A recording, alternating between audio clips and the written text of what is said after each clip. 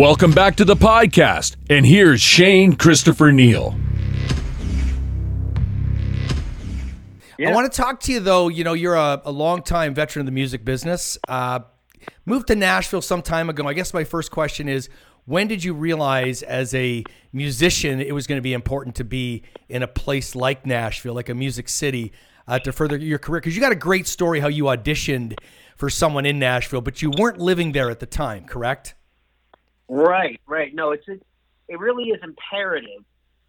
If you want to do what I do at this kind of level, where you're connecting with like real recording artists that are part of the fabric of the music industry, recording records and then hooking up with those artists and taking the music to the people on tour, you kind of have to be in places like, New York, Los Angeles, Nashville, or, your Torontos and Vancouvers. It's good because that's the watering hole. That's where musicians connect. So I knew that by my third audition in Nashville, where people were like, "Where do you live?" And I was like, "Dallas, Texas." And they're like, "Okay."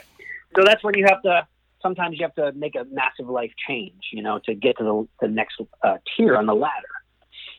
So you did a lot of things before you made it big with Jason. You played with him right from the beginning, correct? Right from the ground roots of everything.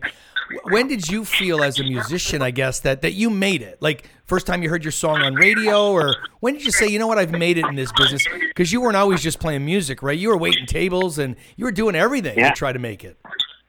Yeah, I mean, I've been making money making music since probably 1987, 17 years ago. So for 33 years, I've made money from my craft. And sometimes it's not enough. Sometimes when you're working in a market where you're in Dallas, I was playing super churches, and I was playing on jingles, and I was playing in fusion bands, and I was playing in top 40 bands, and weddings and bar mitzvahs, and you just work, and sometimes it's still not enough. When I moved to Nashville, I had to supplement my income with all that stuff, waiting tables, parking cars, substitute teaching.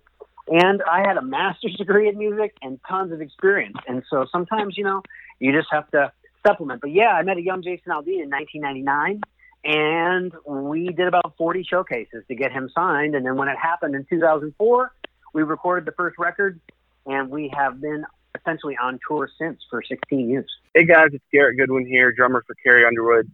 Thanks for listening to the Industry 45 show.